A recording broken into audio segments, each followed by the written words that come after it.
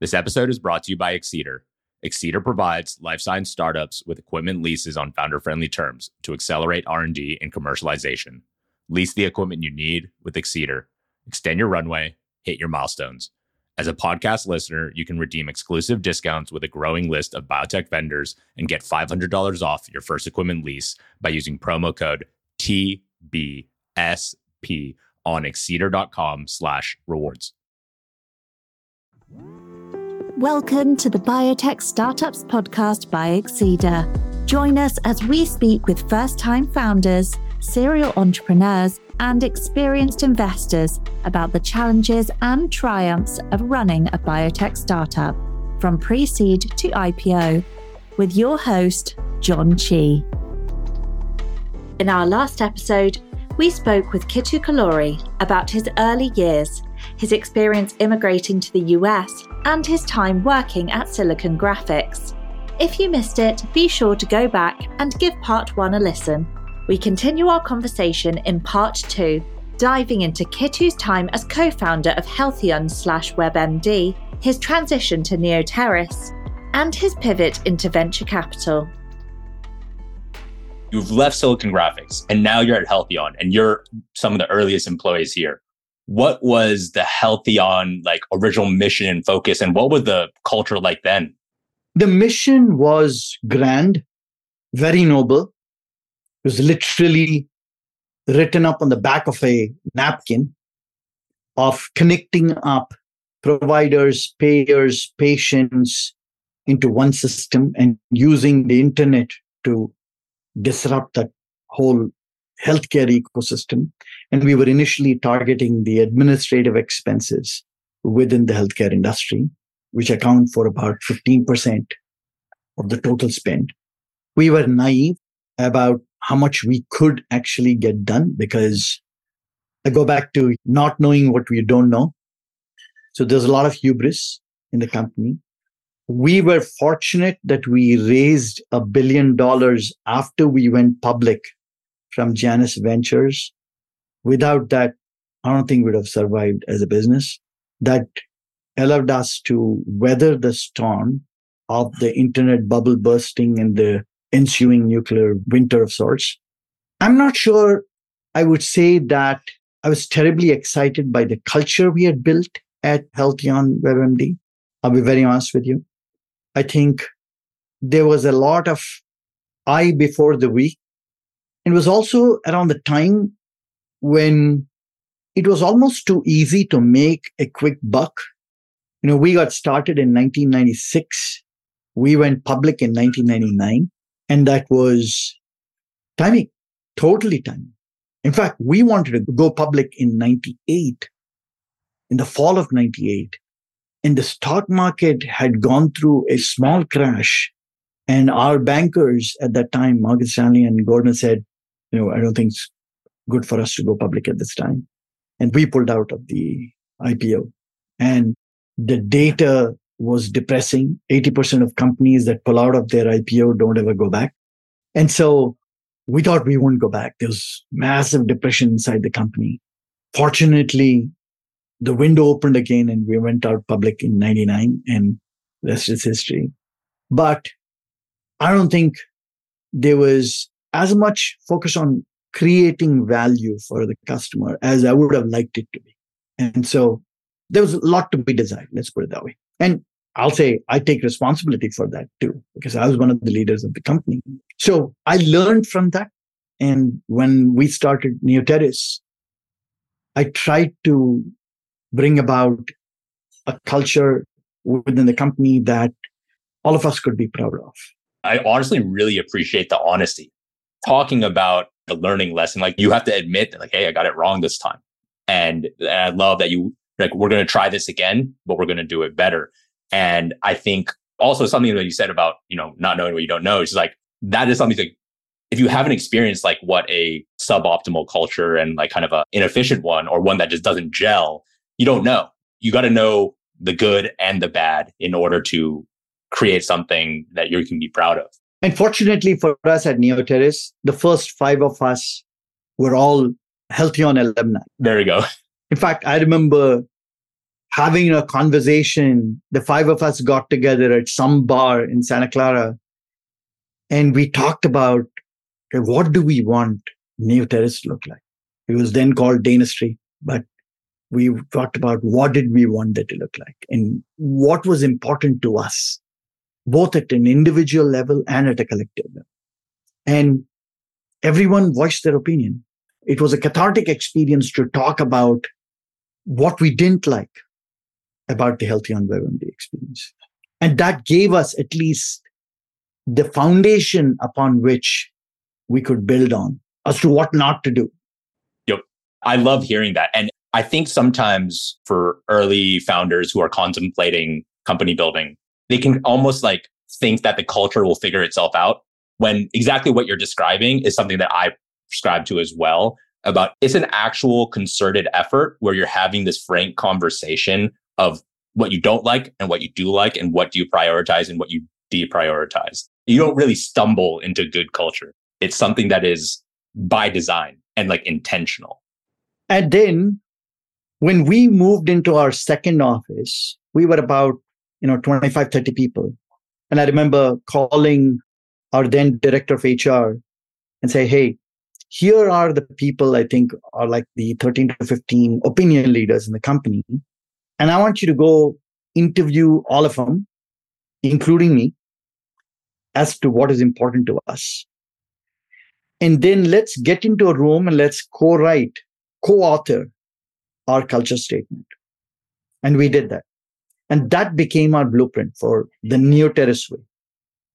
Fast forward to 2003, I was asked to interview a product manager candidate. And she'd been through 9 other interviews before she was put in front of me. And she starts to talk to me about the Neotribe culture. And by this time, we were like about 200 people in the company, or maybe even more.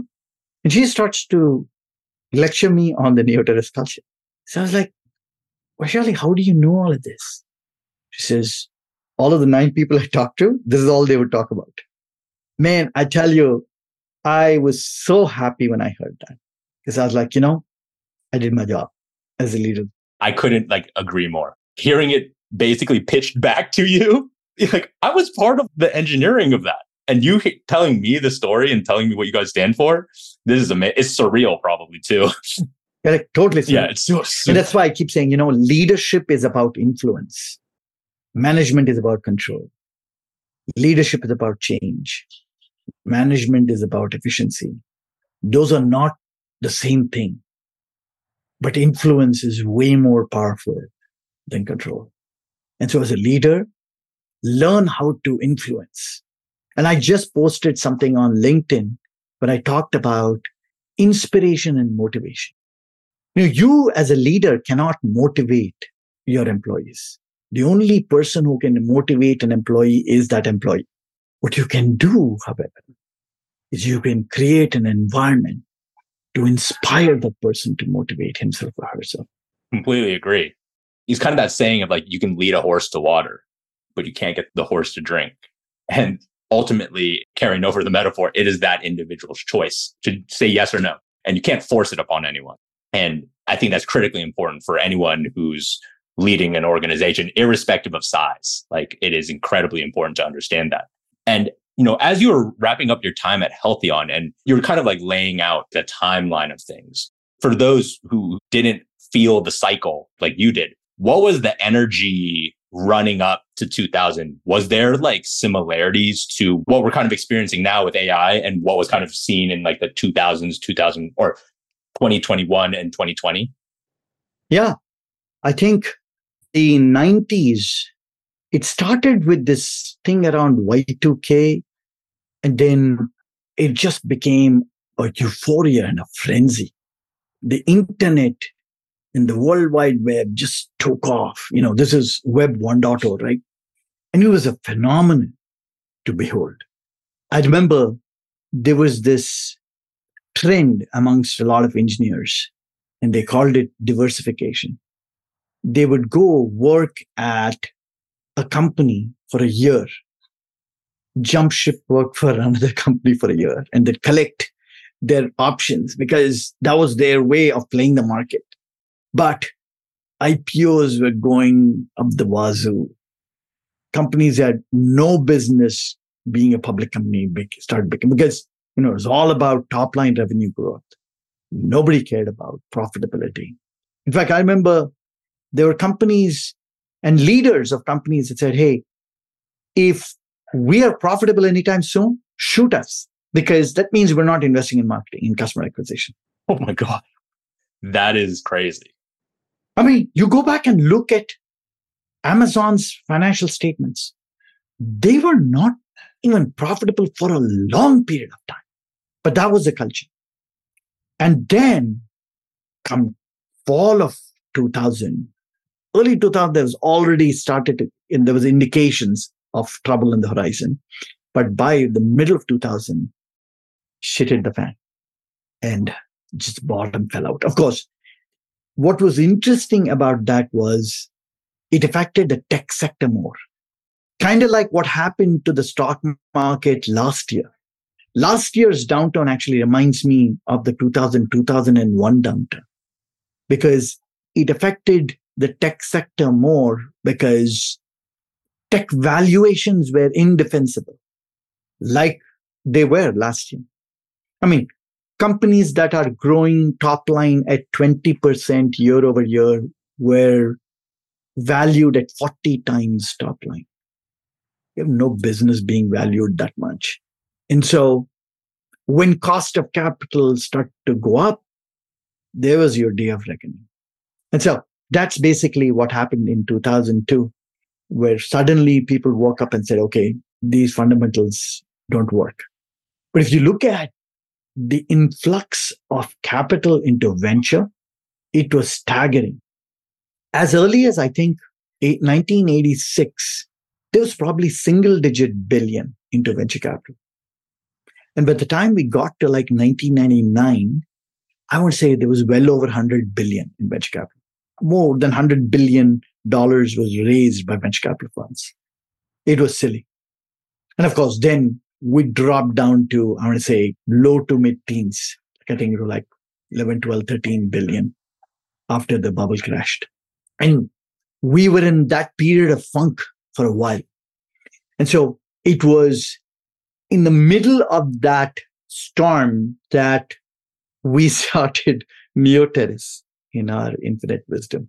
That's what I was going to ask you. You perfectly timed the Healthion timing right before the bubble. And then you decide to found another company right after everything kind of just went haywire. Yeah, actually, even that was a bit of a accident. So I left Healthion Web at the end of 2000, right around Thanksgiving. I remember I attended my good friend Panas's wedding, and that was my last day. And then I decided I was going to take about a year off, and all talk. Yeah. I ended up essentially taking 6 months off. But I initially played a lot of golf. Yeah. But my wife was like, I don't want to see you here at 3 p.m. in the afternoon. Yeah. And so then I started to go meet with folks and, I was advising them. And one of the companies that I first engaged with was Dynasty. And these 4 guys who worked for me at Healthion, they went off to start this company called Dynasty.com, which was basically an anonymizer website. And I thought that was like very cool technology, but there was no business model in that nuclear winter. I mean, free wasn't cheap enough for people, so and there was no ad revenue, right? And so that's when we pivoted and started a company around the world's first SSL VPN, if you will. And so we pioneered the SSL VPN category. And these guys are like, hey, won't you come join us and be the CEO of this new entity? And so I kind of quasi co-founded Neotribe and was the CEO of that company. And fortunately for us, we managed to raise $5 million thanks to Jim Clark and the Barksdale Group. Jim Barksdale, who was then the CEO of Netscape, he had started the Barksdale Group. Jim, Peter Curry, Danny Reimer, Quincy Smith, these were the 4 general partners at the Barksdale Group. Danny joined my board. Danny is another dear, dear friend of mine. He and I would chat like at 8:30 every morning when I'd be dropping off my kids. And we'd just check in. It was just no agenda. He talk about what companies he's looking at. It's very important for a CEO to have somebody that they can be vulnerable with. And I had that in Danny. Danny and I were about the same age group. He was a little younger than I was, actually. But we could talk about just about anything. I remember him calling me and saying, dude, I'm looking at MySQL, benchmarks investing in it, but at a valuation I don't like. What should I do? I'm like, Danny, suck it up. Just invest in the company. Yeah. Good call. That's a great call. Because I was like, I knew because I was seeing it from this side, right? Yeah. I was seeing it start to take off. I was going to say, I love hearing that because I think as a CEO, it can be lonely and it can be isolating and you don't, sometimes you can feel like you have no one that you can confide in or bounce ideas off of. And my co-founder and Stacy, who's our chief legal, they've been both incredible sounding boards for when things are tough. And it doesn't have to be just tough. We just talk about anything. And having that outlet has been such a blessing to, one, help sharpen the idea or just kill ideas that like, hey, you don't need to go down that path. Kind of like that healthy back and forth is incredibly invaluable. And for Neotribe, like you found it, you raised 5 million, you're now still in the nuclear winter. What was it like? Gave up 45% of the company. Whoo! FYI, 45% of the company. We raised 5 million on 6 million pre. Oh my goodness. So that was the time. Those were the days. I'll tell you, fundraising was very hard. But if you manage to raise money, cash was king in that climate. Because now funding had evaporated, much like what's happened more recently here. If you look at venture capital dollars invested over the second half of last year and better part of this year, it's dropped off significantly. And that's what had happened even back in 2001 and 2002. And so we were able to raise money. And so we were able to attract and retain talent. And so we assembled a terrific team. And not just on engineering. We were able to attract some of the best sales guys too. But the big thing was we discovered product market fit. At the end of the day, nothing else matters. We discovered product market fit and then it became a thing of beauty. I joke about standing by the fax machine for the POs to start rolling in. Figuratively speaking, that's kind of what happened with Neotribe. We went from strength to strength. I'm proud of the business we built there. And we eventually got bought by NetScreen Technologies. We got approached by 4 companies. We got bought by NetScreen. And I was particular about if we were going to get bought, I wanted to sell to someone I could trade one currency for another. And NetScreen was just relatively recent public company. And I felt like there was more upside to their currency. And I was right, because NetScreen got bought by Juniper within 3 months of the transaction. We owned all through our transaction, substantial piece of NetScreen. They bought it for $4 billion. So that made up some for that 45% dilution that we gave in the first round. Yeah, you played some catch up for sure, but it didn't take long. I mean, we double dipped a bit there. Yeah, that sounds like a really quick turnaround too. From the time we started the company to liquidity was less than 3 years. Less than 3 years. And we were probably the first company that got bought for a substantial amount of money at that time. And the venture capital industry woke up and took notice like, dang, what just happened? So we're back. Yeah. 2003, 2004 is when things started to pick up again. That's incredible because I think everyone is probably asking themselves right now, when is it going to become normal again? Or, quote unquote, normal. Would you say that it just takes one blockbuster IPO, one major M&A event to kind of warm things up? Or is it something that takes some time for the IPO markets and mergers and acquisitions to get us out of the trenches or the bottom of what we're feeling right now? I'd say right now what we're going through is for a long period of time, for almost 3 decades, John, we enjoyed a period of very cheap capital. Right from Alan Greenspan's days, interest rates were ridiculously low. And we were basically printing money, left, right, center. Right? In fact, that's how we were paying our interest on the debt. Right? And if you think about the current debt of 33 trillion or something like that, I think it was the first time in recent past that we actually reduced the debt a touch by about 1.3 trillion or something like that. But we were basically printing money. And we had all sorts of events happen during that period of time. 2008, we had the financial crisis. So what did we do? Print more money. 2020, we had COVID. What did we do? Print more money. We had more recently the infrastructure bills and the CHIPS Act and this and that. And everything's requiring us to basically pump capital into the economy. And when you do that, that capital takes a certain amount of time to make its way and make its way out of the economy too. That's basically what we're going through right now. Because with that amount of cheap capital, that movie was going to end. And it ended and interest rates started to creep up.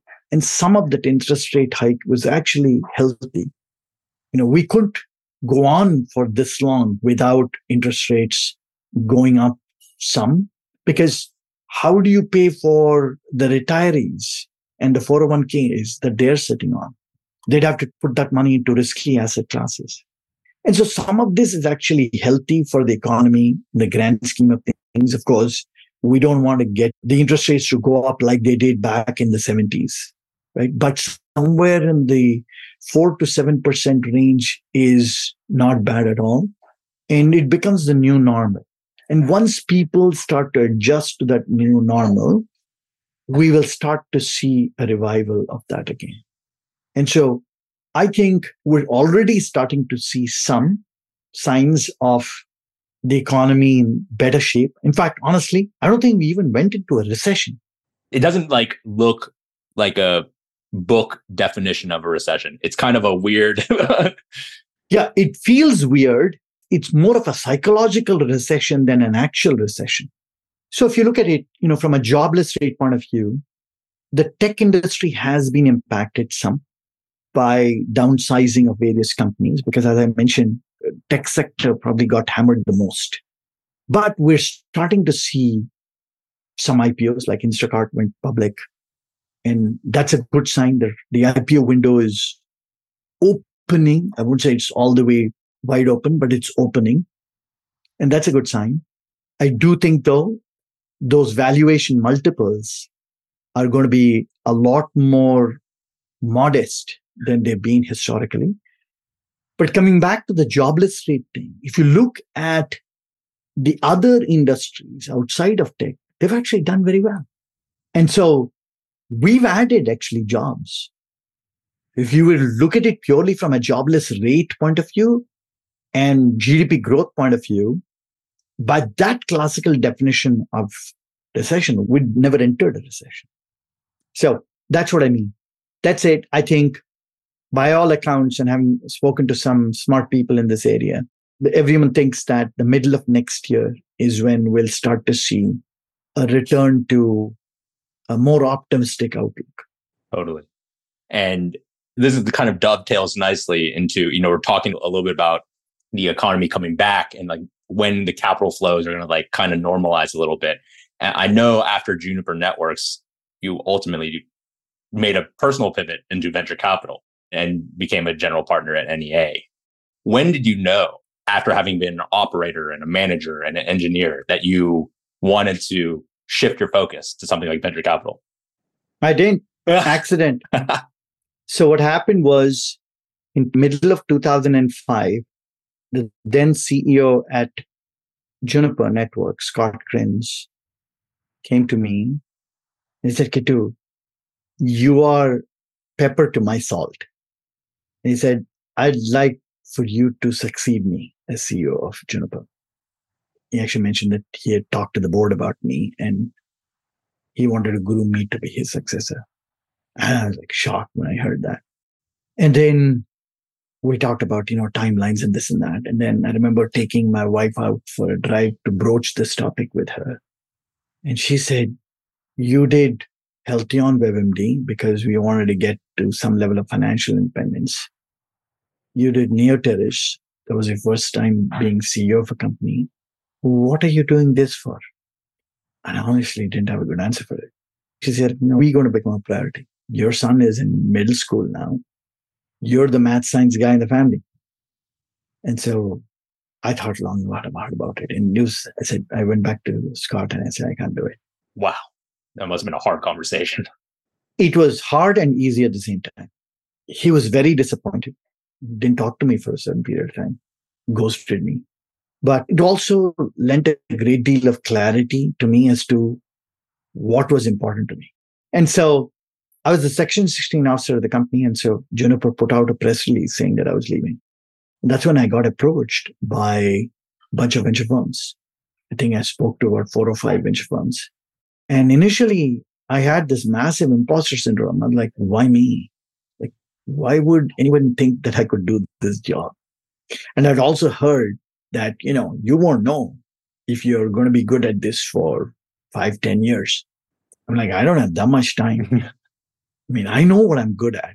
And my thinking was, okay, I'll leave Juniper, I'll go, start something and go take over, be CEO of something else. That was kind of my mindset. Because I was very marketable at that time, as you can imagine.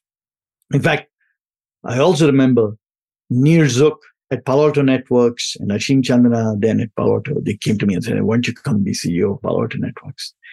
And again, my infinite wisdom, I was like, no, I don't want to work for another security company. I was jaded by security. Like, oh, you're doing another firewall. Like, boy, was I wrong. But, I have no regrets about that. And I'm sure they don't have any regrets either. They found some great leaders. But that was when I got approached. And then I said, okay, let me do this. Let me interview a whole bunch of people and let me understand this business. And I remember talking to general partners, various firms. Actually, one guy I spoke to was like phenomenal. This is a guy called John Quinn. He's retired right now, but he probably has forgotten more about venture capital than I will ever know. And he was great. He really educated me on the business. My partners at NEA, Dick Kramlich, Peter Morris, Peter Barris, Scott, Forrest, all these guys were amazing. Mark Perry, the Class Act. These are all folks that I learned a lot from. At Chuck Newhall, another legend. So these are all folks that I learned a lot from. And that's when I was like, okay, I have a rubric of what it takes to be successful in venture capital. That's probably a topic for another podcast, but I assembled that based on those conversations. And then when I evaluated myself against that rubric, I was like, okay, I think I have a chance at being successful at this, a better than even chance at being successful at this. And I said, okay, it gives me a learning opportunity. The 2 things that have always been very important to me in my career, John, one has been authenticity. That is, being authentic is real important. What you see should be what you get. I don't pretend to be somebody I'm not. The second thing that's very important to me is intellectual curiosity. So we talked about being a student for life. So that's something that I've always been. I'm all constantly learning. It may not have anything professional. I taught myself how to be a decent photographer. I taught myself golf, because with some help, I taught myself poker. I sing. I taught myself how to be a good audio engineer. Good, not great. My son is even way better than I am. But these are the sorts of things like there are these mini pursuits. Once I latch onto something, I'll go try to teach myself. So that's what this job also affords me the opportunity to do. And you mentioned you were getting interviews with multiple firms. What made you choose NEA specifically? Good question. NEA was an investor in both Healthion, as well as Neotribe. They were also an investor actually in Silicon Graphics, and they were an investor in Juniper. So I worked at 4 companies that were funded by NEA. And there were a lot of ex-Silicon Graphics folks that were part of the NEA investment team. Mark Perry was our CFO. Forrest Baskett was our CTO. Dick Ramlick was on the board at both SGI as well as Healthion.